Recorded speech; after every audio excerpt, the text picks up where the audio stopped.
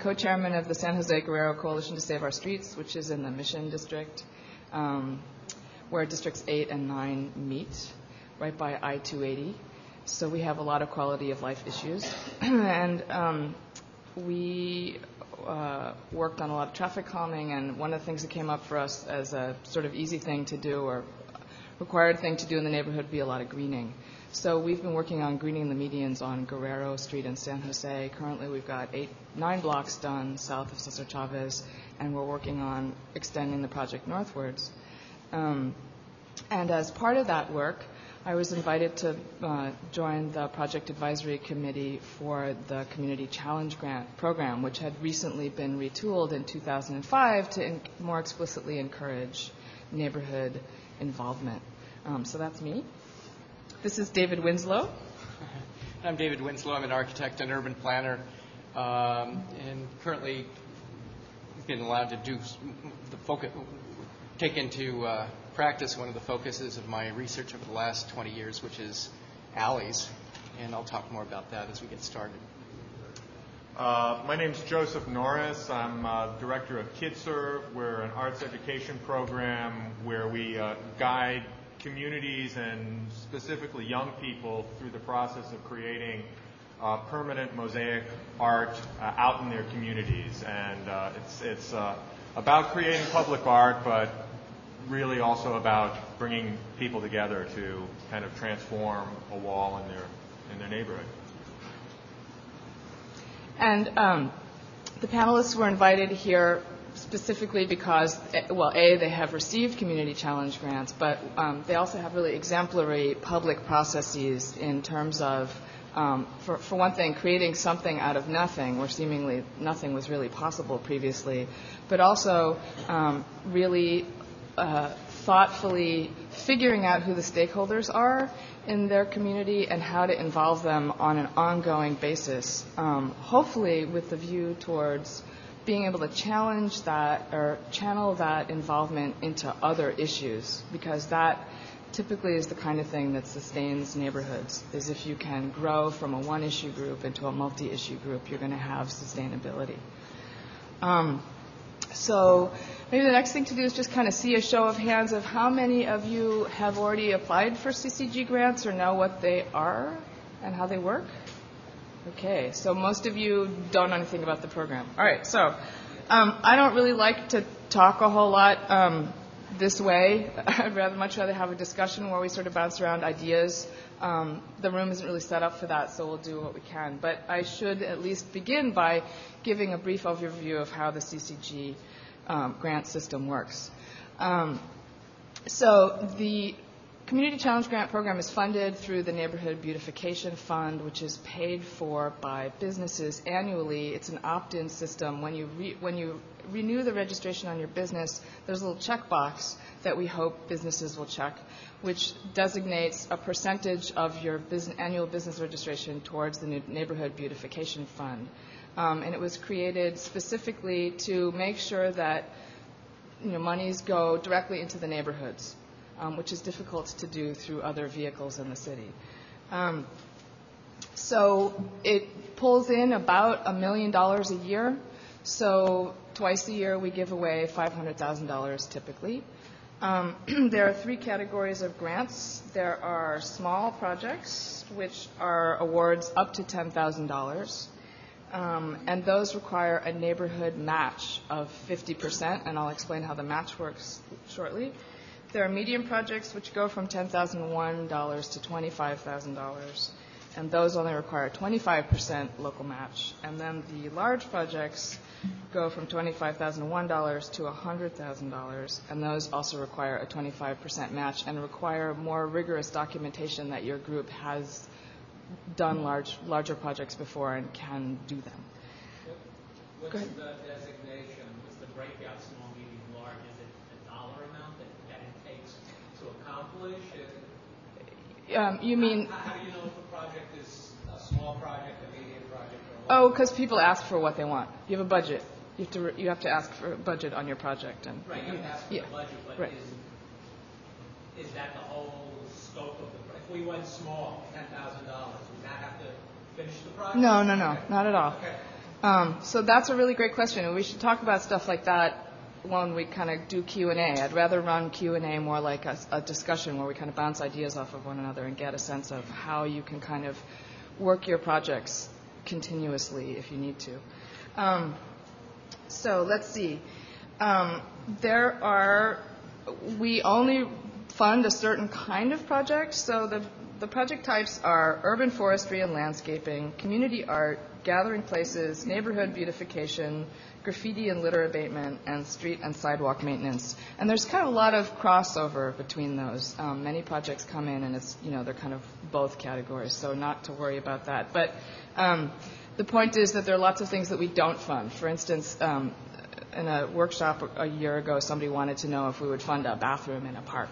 And we won't do that because it's for one thing, it's an object that should come out of an agency's budget, and it's also not something that you can really, as far as we can figure out, involve the community in. Like, the community's not really going to build a bathroom or maintain a bathroom for 5 years. I mean, they might. I mean, more power to you if you can figure it out, but that was not the application that was submitted.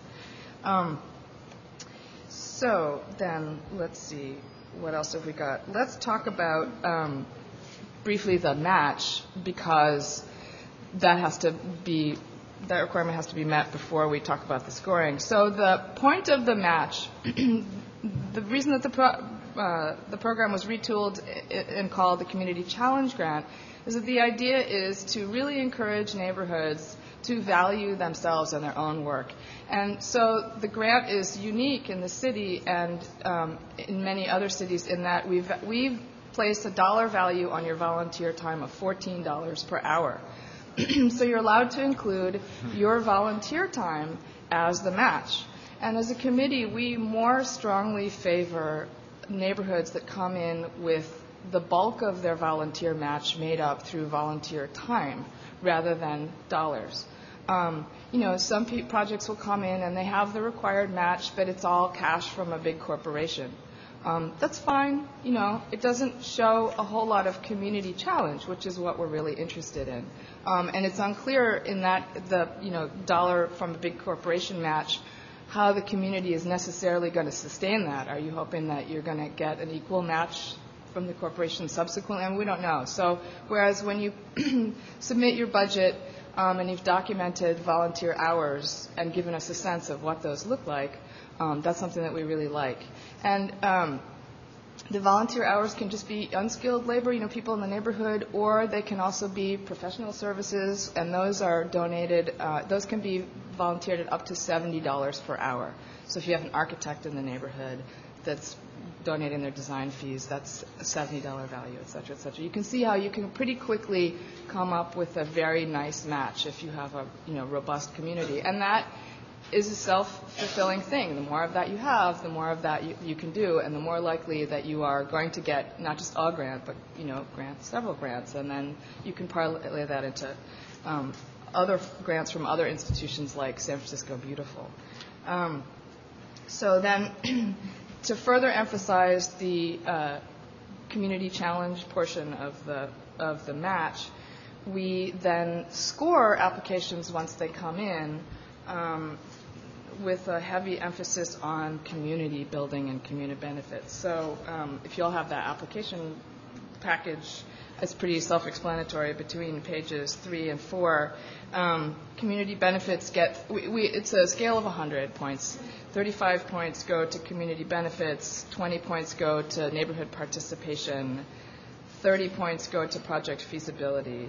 But the participation 20 points is then sort of furthered by 10 points in the community benefits section. So really a lot of it is skewed towards projects that have a lot of neighborhood involvement. So then... Sure, do you have this package? No. Yeah, it's on... Oh, it's right there in the box up there.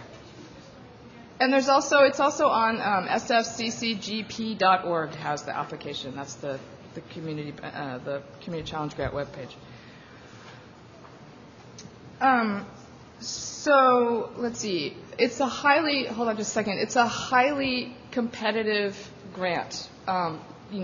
there are a lot of there's something like 200 officially recognized neighborhoods in the city of San Francisco. You should check it out sometime. If you go to the sfgov.org, the city's webpage, and you click on agencies and you go to the planning department, on the planning department's homepage is a really groovy Excel spreadsheet that they update whenever they have time of neighborhood organizations that want to be notified for, land use changes and things in their neighborhood. There's 200 neighborhood groups on that thing, and there are more forming every day. And many of them are interested in getting money to improve their neighborhoods. So we usually have applications along the order of 2.5 times the funding that we have. So, we'll have $500,000 available to give out, and we'll get, $1.3 million worth of applications. So it's very competitive. We aren't hard and fast about breaking down the money between small, medium, and large. We're pretty flexible. We just like to look at good projects, and so we always try to fund one large project. But if that's a $100,000 one, we might not fund 2 large projects because maybe that cycle there are a lot of really great medium or small grant applications. So with that, I'm going to quit yakking and invite David and Joseph to talk about some of their projects. And how they have looked at their neighborhoods and tried to figure out who the stakeholders are that can be really activated to produce a lasting physical improvement in their neighborhood. You want to go first? Sure. Can everybody hear me? I don't want to blast everybody. Can everybody hear me now? I don't want to blast everybody out of their chairs with this microphone. Basically, what my organization does, I'm a very small nonprofit. I have a couple people that work for me part-time. I do mural residencies in schools, community centers, after-school programs around San Francisco and now the Bay Area. We've done projects in Oakland and Marin as well. I'll usually work with a group of young artists and their teachers and parents for a limited period, like 14 weeks, 28 weeks, a semester, usually during a school year or during the summer program. And we'll guide these young artists through the process of designing and creating a permanent outdoor mosaic mural somewhere in their neighborhood. So if you've driven past 19th and Irving, and seen the mosaic mural by the Starbucks, or driven past the Performing Arts Garage at Gough and Fulton, or down Geary Boulevard and seen the mosaic murals, chances are you've seen some of our KidServe murals.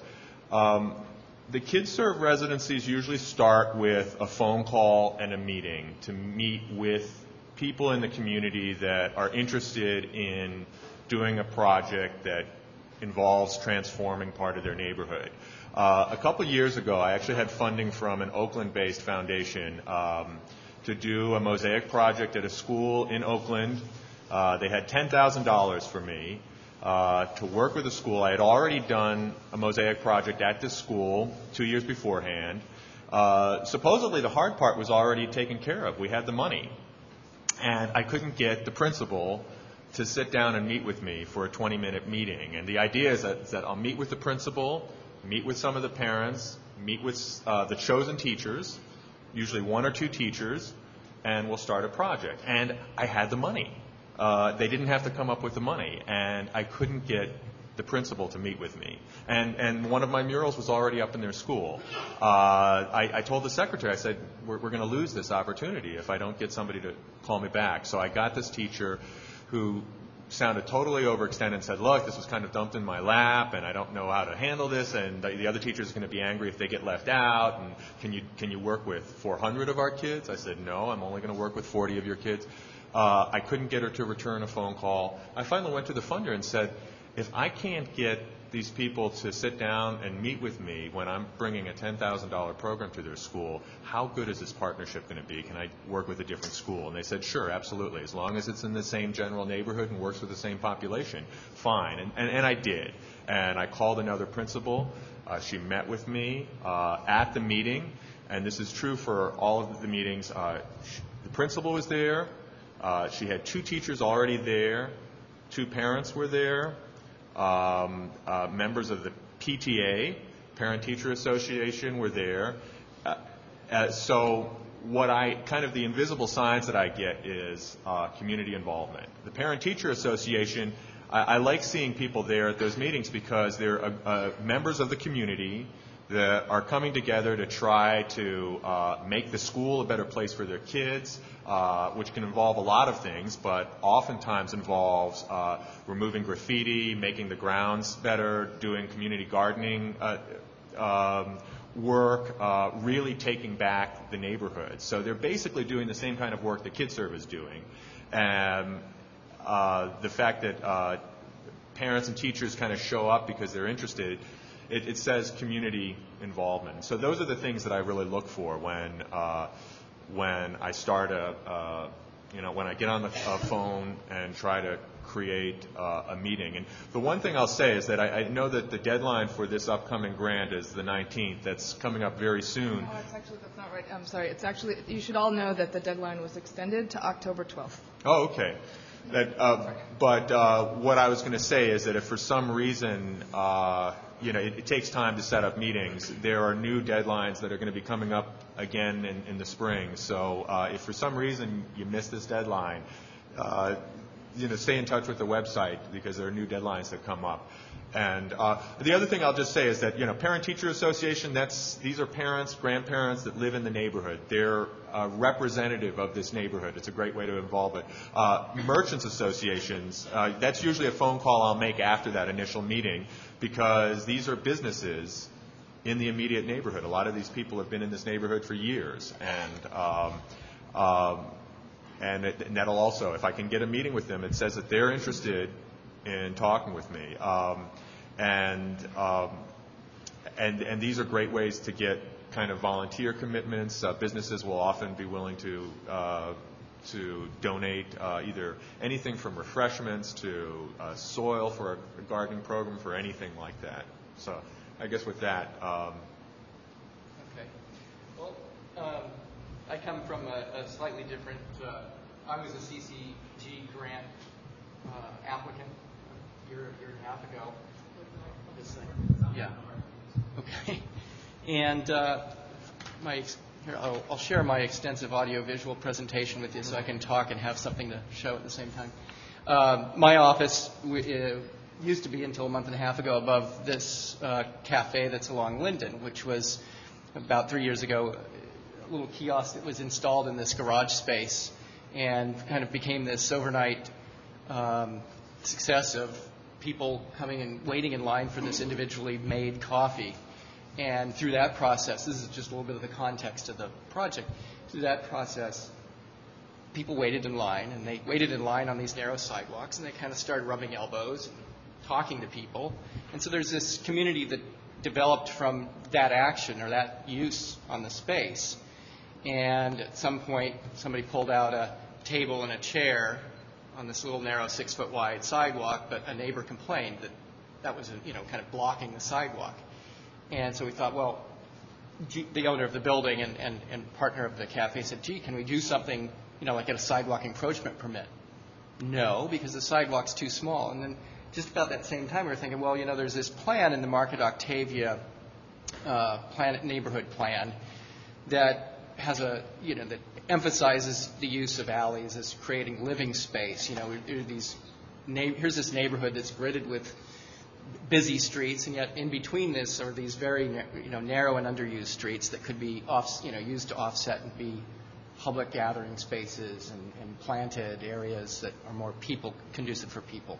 So we thought, well, that's a great idea. Let's scratch the surface of that.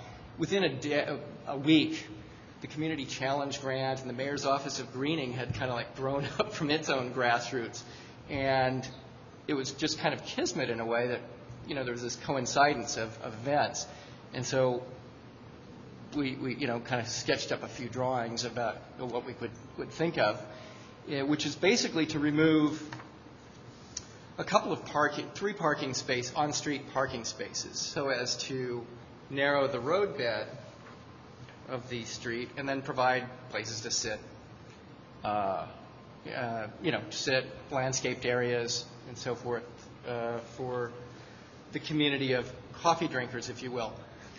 At the same time, we started to realize, well, okay, this is going to cost real money, and it's a tremendous opportunity to connect with our neighbors. Neighbors being residents, this is a really mixed-use alley. It has automobile repair shops. It has some residential, and it has some businesses. And so, it's not your traditional one block of residential users or something. So we just reached out with the sketches we had and found a receptive audience. And I think that was, it was so receptive that it was kind of like just this yearning. People really looking for a good idea and a good place to do it. And, from there, it enabled the city, the partnership of the city, to give us a grant through the CCG and really help that whole process along. I mean, it's like starting the snowball rolling, is getting a grant from the city and validating this idea, and then we're on our way. So what we did was, in terms of applying for the grant, we came up with one of the sketches that's floating around, which is this curvy little bermed oasis in the middle of the street. And, that's not anything near what the ultimate outcome will be, because in the real world of design, there's things like the transportation authority and the parking traffic and accessibility issues that actually kind of make the thing a little bit more normative. But the idea in our design was to take a portion of the alley about 90 feet west of Gough Street and raise the entire roadbed, if you will, to the level of the sidewalk and with a uniform paving material. So that there's this feeling of continuity, that there's not a dedicated space either for pedestrians or for automobiles.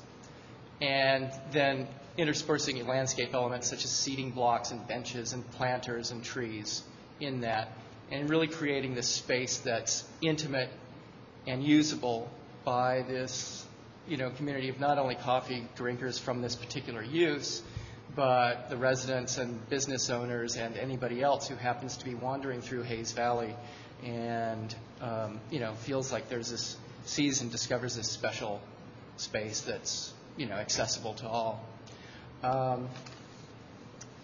The meeting with community members was, it's one of those things that I never like to do personally.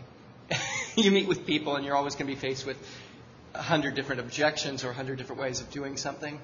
In this process, we approached it as a very collaborative idea, very fluid, that we have no preconceived we do have a preconceived notion of the desired outcome, but no preconceived notions of how to get there. And the result was just an input of a lot of good ideas from unexpected places, people that, are not necessarily professionals or used to even thinking about urban spaces in these terms. And I think that was one of the keys, is kind of going into it not knowing. As a professional, I didn't know how to do something like this. I'd never done one before, and I think that was an enabler. And then, relying on that network of people at various stages through the permitting process. Which is where we are now. We're about halfway through the permitting process. We'll start construction in the spring. But it has yet to be seen, like how that community will really develop over this object lesson to carry on, not just using it, but tending for it, caring for it, maintaining it, whether that's with money or in kind, picking up litter and watering plants. But that's the desired outcome. So you can kind of see or hear from the differences in their projects that David Winslow's project is obviously I think you kind of got it, that it's a large project and it's complicated. It involves many city agencies, a whole lot of hoops to go through. It's quite expensive, and it's also really innovative. And there are sort of ahas kind of all over the city wherever people have alleys that are sort of traditionally underutilized spaces in San Francisco that a lot of times attract crime They're kind of crying out for more creative stewardship in a city in which we aren't going to be building a whole lot more parks. But to deal with that kind of issue is very complicated and perhaps overwhelming. But you can kind of see, I hope, or hear from his presentation that there really was an aha that happened in the neighborhood. That this idea that supporting ideas came from unexpected places. That's what we see time and time again in the CCG grant program, that these things really activate communities, and that a lot of people are really grateful for that a lot of people in neighborhoods are just kind of waiting for the right thing to get them involved. And that's a really powerful thing to have in your neighborhood. And kind of the ultimate focus of this workshop, not the workshop, but the NEN Summit today is to sort of repeatedly bash us all over the head with Hurricane Katrina, that when the complement to that happens here, which is an earthquake, that the stronger neighborhoods that are going to survive and do well are the ones that are capable of dealing with a variety of issues and are at base used to talking to one another. There's a sort of buddy system on a variety of levels. Because I just heard some alarming things about some of the New Orleans neighborhoods, that in neighborhoods in New Orleans in which there wasn't a history of conversations or a history of shared projects and activism, the decision about the futures of those neighborhoods, whether they would exist or not, is being made by the federal government, and many of those neighborhoods are going to be parkland. So that's kind of the opposite extreme of what you want to have happen in San Francisco. So San Francisco is all about neighborhoods, but some neighborhoods are better at this kind of thing than another, and the community challenge grants are a really fun way, we hope, to stimulate these conversations. And I just want to point out a few really great people in the room that maybe you don't already know, to give you further examples of what kind of things are possible. So Mark Tognati and Cannoli Orioli are here. They run a small company called the Neighborhood Assemblies Network, and they specialize in large group conversations, which is sort of a basic building block to think about if you don't really know where to start with these things. Maybe you have the space in your neighborhood that's crying out for some kind of project, but you don't know what you should do with it, and you don't know who the partners are. It's good to know that there are people like that in the city who can help initiate conversations, or if you can get the people in the room, they'll make sure that they talk to one another. So those are some kind of tools, people that you might want to talk to. And there's also Elaine Zamora that's here. She's the executive director of the a community benefits district in Soma, and Tenwin. I'm sorry. And that's a really another exemplary idea where property owners have basically elected to tax themselves to create their own pool of funding to have a discussion about more expensive permanent physical improvements that they want to have in their neighborhood. And they've agreed to tax themselves, is it for 5 years, or in yours, or 15? Right. So they can have this ongoing conversation for 15 years by creating their own source of funding. That's kind of taking the CCG idea and really running with it and creating your own thing on an ongoing basis. So I would like to try to figure out some way for all of you to start talking instead of us. So I have a question which was, I'm sort of surprised by the timeline from beginning to applying for the grant, because we're a neighborhood that we've been meeting, on and off for years, but we have a project in mind and we've been meeting regularly since February. We are nowhere near, I don't think, applying for the CCG, Community Challenge Grant. Yeah. And I wondered in terms of, because of the shortness that seems to be, initiating the project and the ideas and then applying for the grant, and I guess it applies to both of you, how detailed is your line item budget need to be? Because that, I think for us at least, it's almost, it seems too much to it's a huge hurdle to get across that. So. Well, we kind of have, Wait, just let me paraphrase her question because I don't know if everybody heard it. So her question, she's really sort of jazzed on David's idea and also overwhelmed by how big it is. So the question, I think, is one of timing and phasing. How do you look at the scope of the project, and how do you figure out what your timing is going to be? And are you going to apply for 1 grant or 2 grants? How do you break it up into something that your community can chew? Right. Well, there's 3 things that our project had. That one is it was limited in scale. I mean, it seems big, but it was a very small area as far as like needing to meet neighbor, a core. Create and meet with a core group of neighbors. The other one, it was, you'll forgive me, but it was autocratically initiated. In other words, we had this idea and we said, and we had the talent, architect and developer in this building who could say, just whip something up on paper and make it look nice. I mean, and real.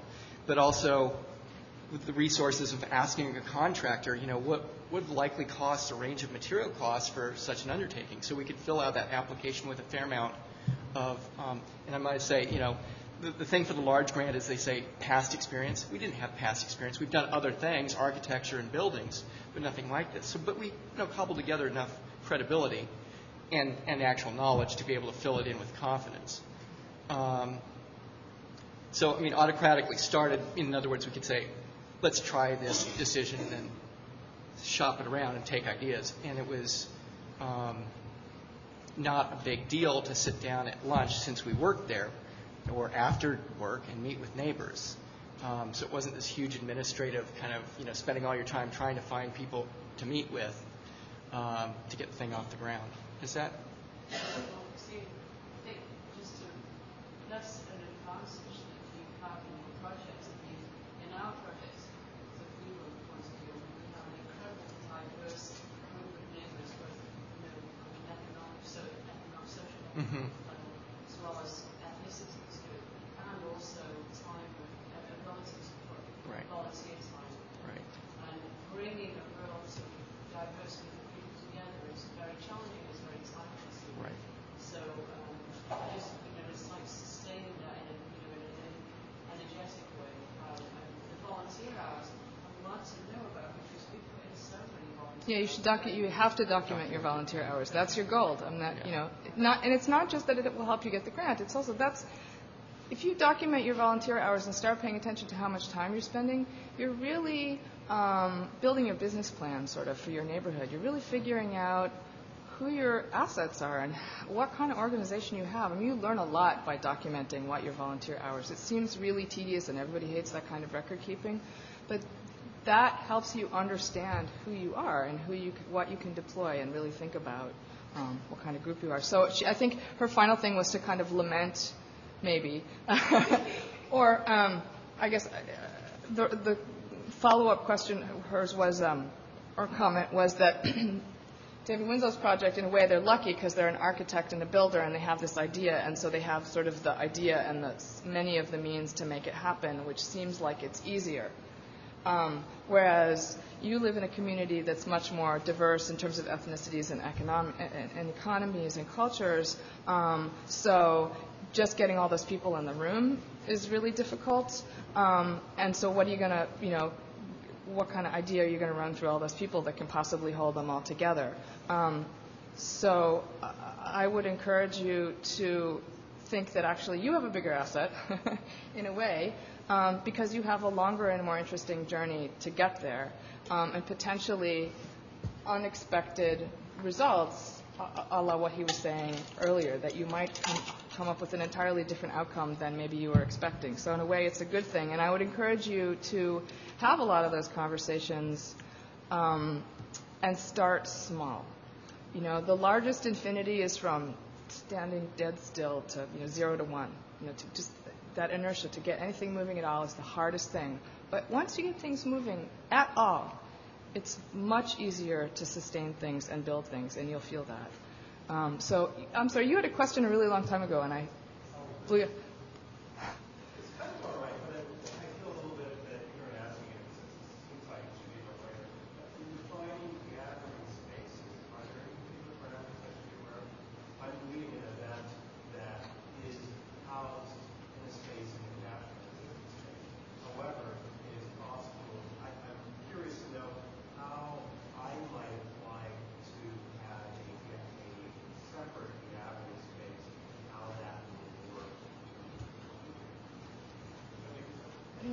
You tell me some more, I think. How is the gathering space defined for community groups? Very loosely. I mean, we really value innovation. We're really encouraging people to be context specific. I mean, don't get me wrong. It's not like DPW doesn't have a whole lot of rules and DPT doesn't. I mean, it's a city, right? So there are a lot of rules and regulations, but Gathering space could be a bench, yeah, right. or a stool or something. I mean, we have had some issues with things that are temporary, because what we're really looking at is permanent physical and sustainable physical improvements. But really, there's, it's your imagination and what's possible. So, go ahead. Oh, yes, go ahead. I have two questions. One is the volunteer hours. It's you have the volunteer hours from implementation when you get the grant, not Right. volunteer hours taking it, writing, and getting the whole project together. No, you can. The volunteer hours before you put the application together are fine. Yeah, absolutely. Really? Sure. Absolutely. I mean, one of the most, like I said before, the most difficult thing to do is to get from 0 to 1, right? That's the work. That's the hardest work. You should be rewarded for that. And the reward is that there's a value of your time. Absolutely. That goes into the match. Absolutely. I mean, mind you, that doesn't preclude you from still, bearing up your end of the 5-year maintenance plan. I mean, in that case, we would encourage you. Probably a project like that, if you spent a lot of time on the front end, you're going to have well beyond the percentage of match that's required. I mean, that's a minimum 25% match for the small grants is what we And want. so then the volunteer hours, do you do the 5-year maintenance plan or just the 6 months of the grant, the whole 5-year maintenance? We need to see a 5-year maintenance plan. And That's the volunteer hours. yeah. And we're not, if you just say, oh, we're going to do something in a park and then Park and Rec is going to take care of it, we won't fund you. That is not acceptable to us. So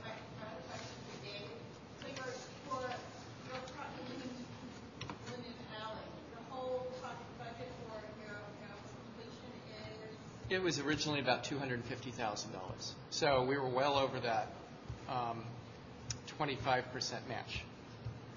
So we asked for nearly 100, I think, 99,999 or something. Pardon me? The other sources of funding? They're in my grant application. There's several businesses that, a combination of my professional services were a decent chunk of that, like $30,000, I think. And then some businesses just giving in cash grants. And then there was service people producing things like benches, actual labor. There was, I can't remember if it breaks down for maintenance. I think maintenance is its own thing. But yeah, there's basically a lot of cash from various businesses that have pledged it. And then there's a gap, I think, still, which is, question mark still. 90 feet from beginning to end, when it's totally complete. It may be more. It was just our guesstimate a year and a half ago. Public spaces on that scale are very expensive. Anything that involves concrete is very expensive. Removing concrete. No. Go ahead. You haven't asked a question. Not in hand.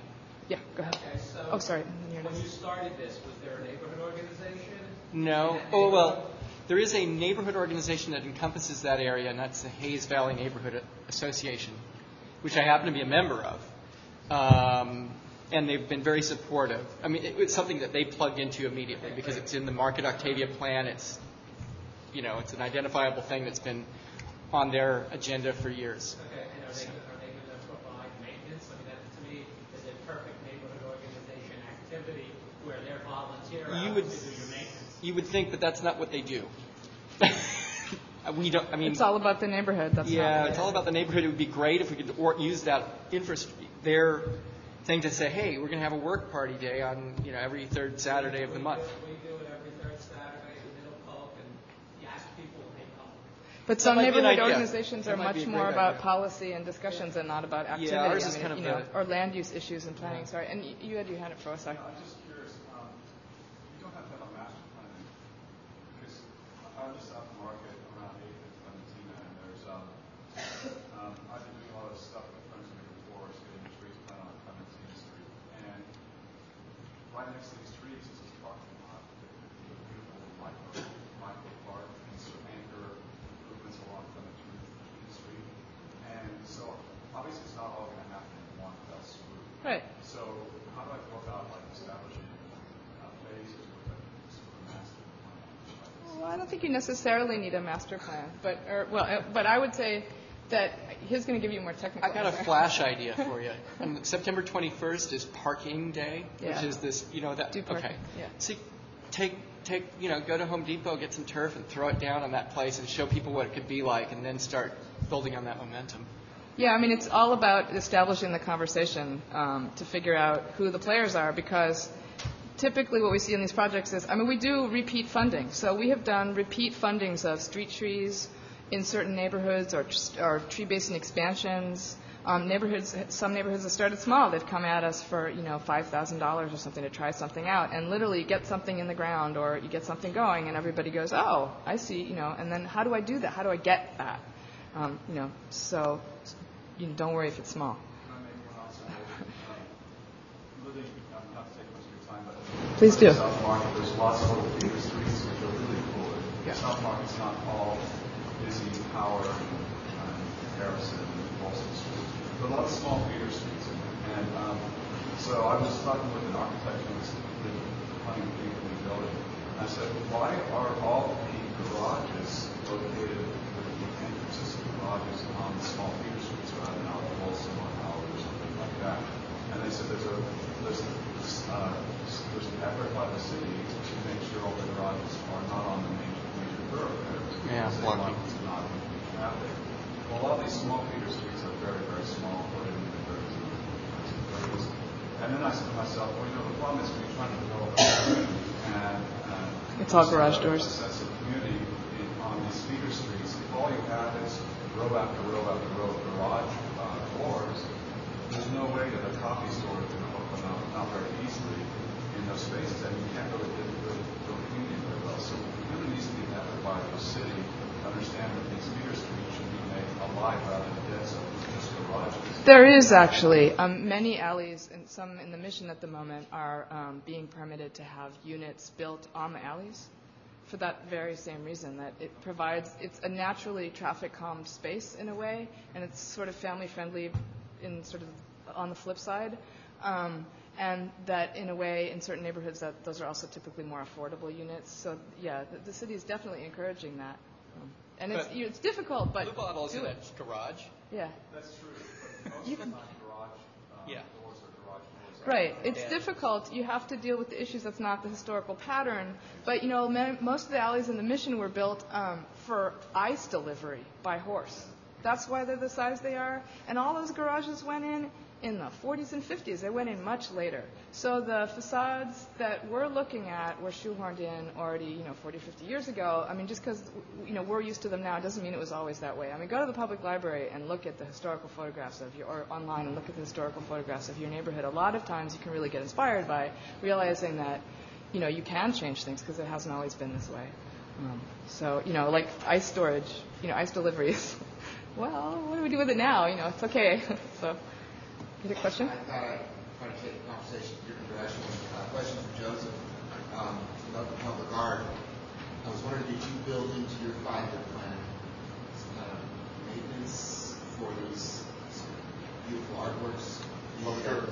Well, yeah, the maintenance plan, that's in part where the conversation with for example, for the projects that take place at a school, it involves a conversation with the school principal and with the PTA. So, for example, the PTA at Jefferson, which was already very involved in a gardening program. So, like I said, neighborhood beautification, the wheels in terms of bringing the community together to transform the space were already moving, and I was able to kind of hop on that bandwagon, and so basically I created a letter of agreement with the PTA and the principal that the principal signed and the PTA president signed, saying that they will take responsibility for removing any graffiti that comes up. That was a big issue. Murals get tagged. I've done 60 of these projects, and only 3 of them have been tagged. And it's been actually surprising to me how I've really not had a problem with vandalism. And we've had, on the one at 19th and Irving, the door next to the mural has been tagged. The bus stop has been tagged. They've even climbed up on top of the bus stop to tag the top part of the Starbucks building, knowing that it would be hard to paint over that, but they've left the mural alone. Why? I don't know. I mean, maybe their siblings worked on the mural. Maybe they just decided to leave it alone. But it's a cared-for space. I think that's one of the key things, is that if people see that a community is going to come back and remove the vandalism right away, it sends out a powerful message. That I think that's one of the key things. So that was part of the conversation and involving the community. I was also wondering about your ability to refurbish paint that might have faded or mosaic tiles that might have popped out. Yeah, I mean, with a painted mural, there's a varnish called sheer coat, which is a catalyzed varnish. That the tricky part is that you have to, when you remove the graffiti, you have to reapply new varnish. With a mosaic tile, it's a lot easier to remove spray paint because you can use solvents and remove the spray paint off it. Like I said, I've never had to actually. Well, I've only had 3 projects that have been vandalized, and only one of the mosaic murals have been tagged, so it hasn't come up that much. And there's some people have done some marvelously creative things in terms of the maintenance. So Mona Karan is a muralist who did the Dubose Bikeway mural on the back of the Mission, the Safeway, the Market Safeway. And that has been tagged very infrequently. It's another example of, a cared-for space. It has, however, been dinged by shopping carts, and so it needs a little TLC. And so Mona Karan works with a guy named Joel Pomerantz, who's done a lot of her technical fundraising and stuff like that. So his strategy was to have sort of the mural printed up in a long form, and they sell that. It's an attractive package that has the history of the mural on the back and who everybody is, and it has a picture of the mural. And he gets on the Muni lines that go past that Safeway and talks about the mural to Muni riders that get on and off in the neighborhood and sells that package. And it's a wonderful spiral because it gets them money for the maintenance. It also makes more people continuously aware of the mural and that the neighborhood cares about it and that it's a community benefit. And so that I've always really liked that idea. And so we actually funded them to do some. They had received NBF funding to implement the mural in the first place, and we recently funded them to do some of the maintenance work because part of their match was his time, Mona's time, other neighbors' time, and some of the money that they had collected from uni riders. So, there's a lot of ways to roll stuff like this. Please. On the topic of the plan, how do you address the maintenance plan? Is that a large area with like development or? Yeah, I see. Yeah. Again, we addressed it from the standpoint of looking at stakeholders through our community meetings. So, are you excited about this plan? Yeah, great. Now, are you excited enough to donate money up front? Or will it be worth it to you to pay $20 a month because you live or work in front of this place on 20 or whatever? We haven't worked out the exact formula. But, are you vested in it both spiritually, emotionally, and financially enough to contribute to it? And so our idea, without going through the whole machinations of a community benefit district, is to create more of an informal but binding, subscription, if you will. So your maintenance plan, you try to raise money to pay people to do the maintenance rather than have people. Yeah, I think there's. I think it's going to be a bit of both. I mean, it's going to be we who, formerly, I don't work there anymore, but the people that, are still in that Linden building are the primary, tenders. They'll be out there picking up trash and replacing plants that get stolen or vandalized, and But then there's certain things, whether it's tree pruning or paving repair that might need to be done by an outsider and paid for, that will be, there'll be a fund that's established, just like you would in a homeowner association. But that's a very complicated project. There are much smaller projects. What comes to mind kind of is there's a project that I work on at the corner of Cesar Chavez and Guerrero. It's a little DPW public right-of-way. From when Cesar Chavez Street was widened to be the freeway, this house was demolished and half of it's now street. So it had been concrete, and then it had been a dumping ground. And we didn't actually get any CCG money. We just walked around and passed the plate in the neighborhood and planted it. And because in the absence of any plantings, it, as a freeway connector, it became, mattress land and tire land and then encampment and then, the cat ate the rat with it. So it just built. So we pulled it all down and planted it, cobbling together resources in the neighborhood. And so there's a little old lady across the street who's lived there forever. And, she, whenever she sees anybody out there doing anything, she opens her window and yells at them. And she doesn't have any money, but she wanted to water. She doesn't have a garden. She lives in an apartment building. She wanted to contribute. So we passed the plate around again, and we got a hose and a sprayer, and so she goes out there and waters, and when she's on vacation, she's now talked to her neighbors on either side to make sure that when she can't water, it's not rocket science.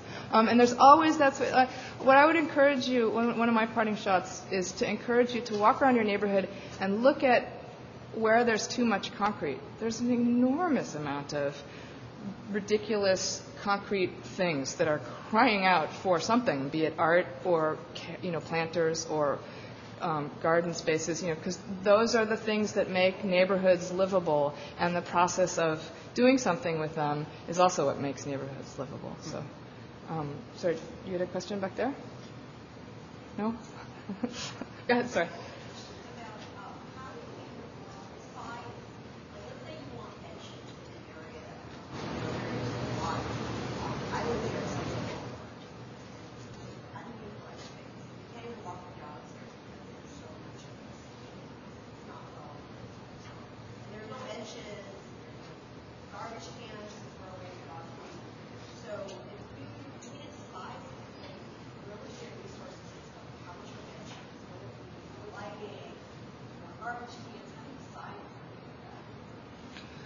Well, so the question is, where do you start? If you have a really big problem, how do you scope it?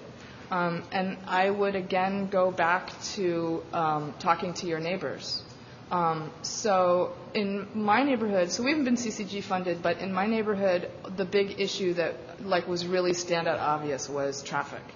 Guerrero Street takes about 40,000 cars to and from the freeway, and there were many intersections near where I live that have no traffic controls at all. So you would see everybody in the neighborhood, anytime they wanted to cross, had 6 lanes of traffic doing 70 that they couldn't. It's a lot like 19th Avenue. So we downloaded, DPT has a traffic calming request form that you can download. So we downloaded it, and a few of us literally went door to door and asked people to sign this traffic calming request. And in the course of a month, we got 300 signatures. And it was sometimes difficult to get out of people's apartments in under half an hour because they wanted to tell me horror stories about their kids and how they couldn't cross the street and blah, blah, And so I got to know the neighbors, and they got to know me and the rest of us. And in that process, we learned a lot about who has which skills and who's, willing to. People will literally say to you, well, I don't have any money, but I can do this. I have a truck, or, that's how you answer that question. Because you could work really hard to figure out how to raise the money to get it professionally done, but that's not going to build your neighborhood. Once it's built, then who's going to take care of it that way? So it's really, you really do have to start small and figure out who are the few caretakers, and you become sort of like a planet that as you get bigger, you attract more matter around you. So. I'm from the Harvard Neighborhood Association in the Millpool area, and we ironically don't have any parks. We have a community center area, a lot of concrete, and also a lot of our association, our neighbors, are renters, and we're kind of thinking about some projects, a lot of greenery projects, and Polk Street corridors, things like that. But it would require a big sign-on from property owners that are many times not living there. And I was wondering what your experience is with trying to reach out with people, so it's not just, you know, 1 street here, 1 street 4 blocks away, that there's a continuity, that there's more of a program, more of a, you know, kind of a project that requires, you know, a lot of people's involvement, or at least people. What's the obstacle with renters? Did everybody hear that question, by the way? So the question is, if you're looking at the case of tree planting, for instance, and you have an area in which there's a high population of tenants. I mean, only 30% of San Franciscans own their homes, right? I mean, most of us are renters. How do you deal with the issues that, you know, the property owner has to sign off on the tree planting? But the property owner may not actually live in the building. And so if the renters are interested but the property owner isn't, or vice versa, you know, the property owner wants it but the tenant actually wants to park their car on the sidewalk there. You know, like, how do you deal with those kind of issues? So. Well, you know, I've been a renter, and I've been involved in Friends of the Urban Forest plantings as a renter and kind of needling my landlord to do it, and I've seen other people do the same thing. So I think I would start with the assumption that, you know, and now as a homeowner, I think, renters, they don't have anything invested in the neighborhood. They're going to be a hard group to push because they're here today, gone tomorrow, and they don't want to do anything probably. I don't think that's true. I think if you start the dialogue with them, you'll find they're just as invested in the neighborhood just because, you know, as living there, and that they can then pull the strings of whoever really ultimately has to sign and release the magic liability form for the city. I think it goes back to what David was saying earlier about finding the stakeholders. You know, most of the people on the PTAs in our schools are renters and are very concerned about the state of our schools and the quality of our education for their kids, and are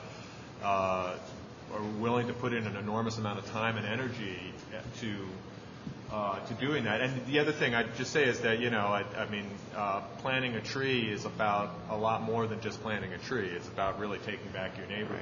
Putting a mural up on a vandalized wall is a lot more than just doing art. It's about, you know, and so finding the stakeholders.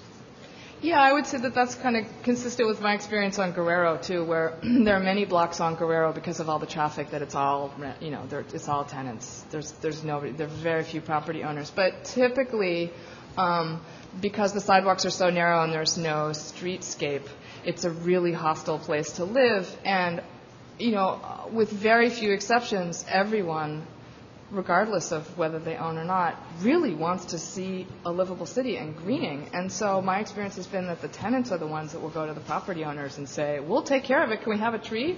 You know, and the property owners, you know, sometimes the way that you get you get them is you say, look, it's going to increase the value of your property. You can raise their rent. I mean, that's not really true, but, you know, like, I mean, there are various ways to appeal to, you know, what it is that's going to get somebody to sign on. I mean, if your tenant is really going to, you know, and if your tenants are really going to write on and say, you know, for the balance of my lease, I promise to water this tree or to pick up the dog poop that, you know, accumulates in it or whatever. I mean, you know, you can usually roll something like that. And one group to bear in mind in all of this conversation is that most applicants are not a 501c3. You're going to have a fiscal sponsor. Who's going to, you know, typically charge you 10% of your grant amount to help you deal with all the record keeping and required reporting of your grant. And that is actually an incredible boon to you because there are some terrific fiscal sponsors in the city. There's the San Francisco Clean City Coalition, for instance, which also runs the San Francisco Tool Lending Center. They're on Howard between 6th and 7th. They're a very experienced fiscal sponsor. There is Livable City.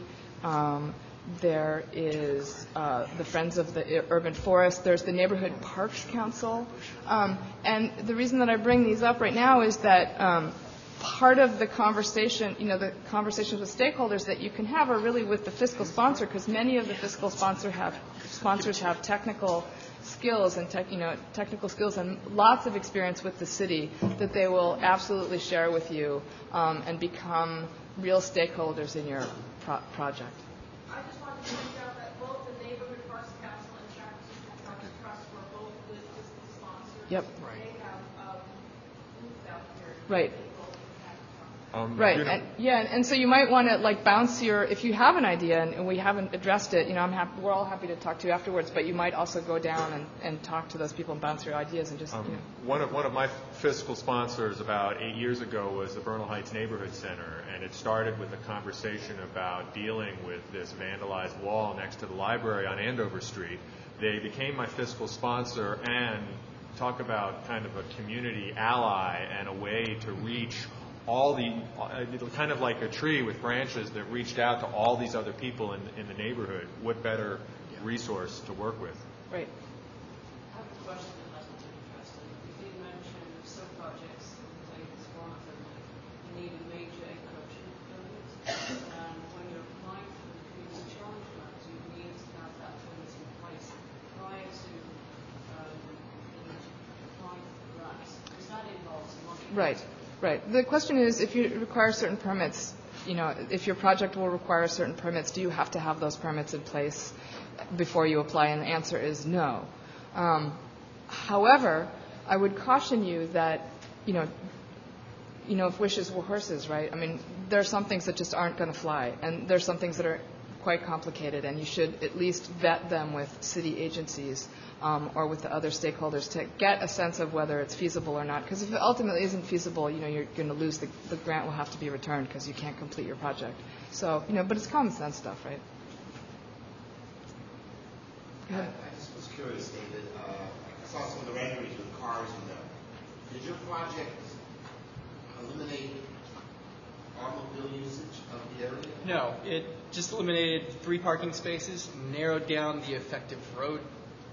People can still maneuver. So you can still go through, but it will be apparent as a driver that you're in this space that you should be driving very slow and cautiously because it's going to look like and feel like more of a plaza than a road.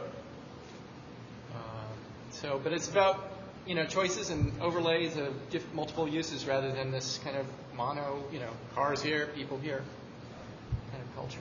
So very common, that type of street typology is much more common in Europe than it is here. It's called a Woonerf, right? W-O-O-N-E-R-F. And they're shared spaces. I forget what the British call them. Shared streets. I don't know what the British call them. Woonerf, I think, means living street or something. Yeah, right, living streets. In Dutch. They've been, done in Denmark, England, Holland, and probably Germany for probably 20 or 25 years or more. But they don't have the regulatory liability conscious levels that we have, so. But on the other hand, we're not going to get any more, very few more parks. So, just remember that they're not, it's a built-up city. There's a lot of space, but we have to start getting more creative with it. So, it's your neighborhood. Knowly. I was downtown yesterday in a part of town I've never been in, which is over around Front Street area, sort of north of the market. And I know, those are all brand new. I think a lot of those new condo projects and stuff is really highly funded. But what I thought was really interesting was how they integrated public space and pedestrian space and living space and everything else. And in existing neighborhoods, there's more limitations, but I think the kind of thing, if it were really thought through, could be integrated into existing neighborhoods. Absolutely. The whole thing, you can walk through that whole area, like up in the air above the street, and it's integrated with parks, where you can wander up through parks. Mm-hmm. Yeah, there are a lot of, DPW has a lot of underutilized tiny parcels that are too small to be parks. There's a list of them on the DPW website somewhere. I mean, those are the kind of places where you have flexibility to start, and you have to talk to DPW and you have to initiate a street parks program, and you talk to Liz Lerma and she'll help you figure out what's possible. And then, again, start looking at sidewalks on streets. So what immediately springs to mind is Shotwell Avenue and the Mission. Jane Martins has subsequently started a nonprofit called Plant SF, but she had a variety of, she and her neighbors had a variety of quality of life issues on their street. So they had, I think, a 24 or 25-foot wide sidewalk, which is really nice and wide, really great for parking your cars all over. And that's exactly what people did, largely on Shotwell in the evenings for the purposes of prostitution. And people wouldn't park parallel to the motion of traffic. They would park perpendicular, which fits more cars on the sidewalk. So their neighborhood became a parking lot for prostitution. And then also there was dumping and there was intravenous drug use, and it was driving people crazy. And so as a landscape architect, she figured out, let's make some lemonade. And the kicker was that in the floods of 2002, 2003, I can't remember, there was really big floods and the Mission flooded, and twice within a couple months she woke up in 4 feet of backed up sewage because the Mission is very low. And so all of the sewage from Twin Peaks on down the hill kind of backed up into the Mission. And so she realized that we are relying too much on the city's stormwater system. And so if you open up concrete, there's no reason to have all this concrete everywhere, shoving all the water into the stormwater system. If you open up excess concrete, the water drains naturally instead of and you can also have gardens, and then you can get people off of parking off the sidewalk. So they did that, and it's a really remarkable project because it brought the whole neighborhood together, radically changed things, and it's beautiful. And, all you have to leave is 48 inches for clearance for pedestrians and wheelchairs, but the rest of the space basically was just crying out for some kind of touch of the neighborhood to make it, to make it theirs. Is that it? Thank you. Jane Martin. Liz Lerma from DPW. Liz Lerma, Lerma. If you go to sfgov.org, there's a phone book link that you can click, and you type in a city agent's staffer's last name, and typically you can find their phone number. And it's called the Street Parks Program. And the San Francisco Parks Trust, sfpt.org, I believe, but it might be sfpt.com, has a link on their webpage about street parks and what kinds are possible and what some of the resources are, because it's quite a robust set of possibilities. Thanks very much.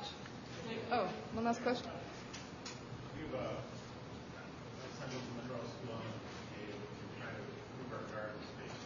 Which school is this? Sorry? Monroe. Uh-huh. Mm-hmm.